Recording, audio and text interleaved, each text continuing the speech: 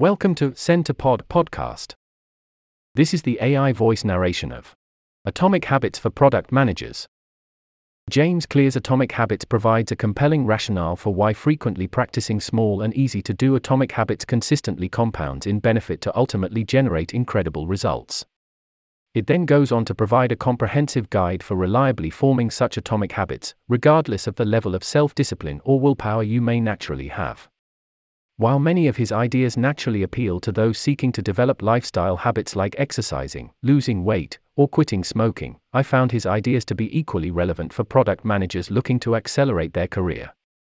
There is a whole host of skills that product managers seek to develop that can only truly be built through deliberate practice. This includes everything from honing your analytical rigor, to building your product intuition, to becoming more strategic. You can't just attend a class or read a few blog posts and expect to become great at any of these. At the same time, simply doing your product role the same way you've always been doing it is also unlikely to help you develop the specific skills you're after. Instead, the formula for mastering these types of skills requires first developing atomic habits to encourage daily or weekly practice and then performing the habit with deliberate practice.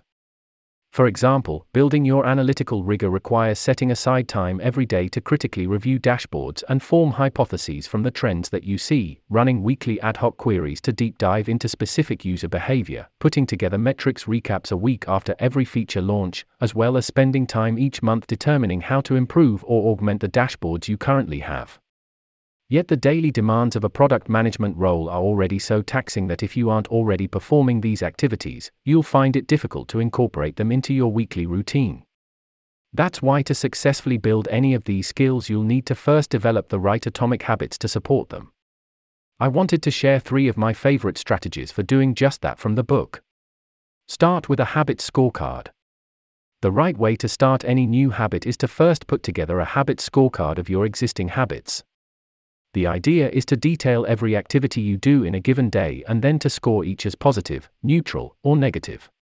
For product managers, the best way to do this is to spend 1 week tracking every activity you do on your calendar. This means beyond your existing meetings, add events for every single thing you spend time on: checking email, grabbing coffee, writing specs, updating Jira tickets, reviewing designs, lunch, etc. Once you've put this together for an entire week, you can score each activity and develop a clear picture of where your time is being spent. This creates the necessary awareness to help you figure out where there may be time you are spending on negative habits that you can repurpose to the new habits you are seeking to build. Maybe you feel like you are spending too much time in unproductive meetings and you can look at ways to either make them more productive or remove them altogether. Maybe you're spending too much time checking email and you can instead batch it into a few email sessions a day. Leverage habit stacking to build the practice. Now that you've created some space for your new habits, it's time to figure out how best to incorporate these new activities into your daily routine. One of the best ways to do this is via habit stacking, which is attaching your new habit to an existing habit that you are already doing. By doing so, you can more easily incorporate it into your existing routine. For example, let's say the first thing you do every morning is grab a cup of coffee. Maybe as part of that ritual, that's the time you take to review your daily dashboards. You've now incorporated a favorite activity, grabbing coffee, with a new habit you are trying to build. Or let's say you already have a weekly team meeting to discuss the backlog. Maybe you add a 10-minute agenda item at the beginning to review the past week's metrics. This serves as a forcing function to require you to prepare the metrics analysis and engages the entire team in the metrics each week. Focus on frequency over duration. With habit building, it turns out the frequency with which you perform the habit is far more important than the duration of performing it. For example, running 75 minutes on Saturday is not nearly as helpful for habit building as running 3 times a week for 25 minutes each. So when you are thinking about initially building a new habit, find a way to do it frequently, ideally even daily. And don't worry so much about the duration.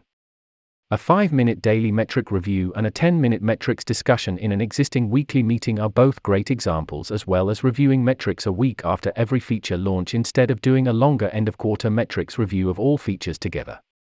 I've highlighted just a few of the best practices that James Clear encourages for building atomic habits.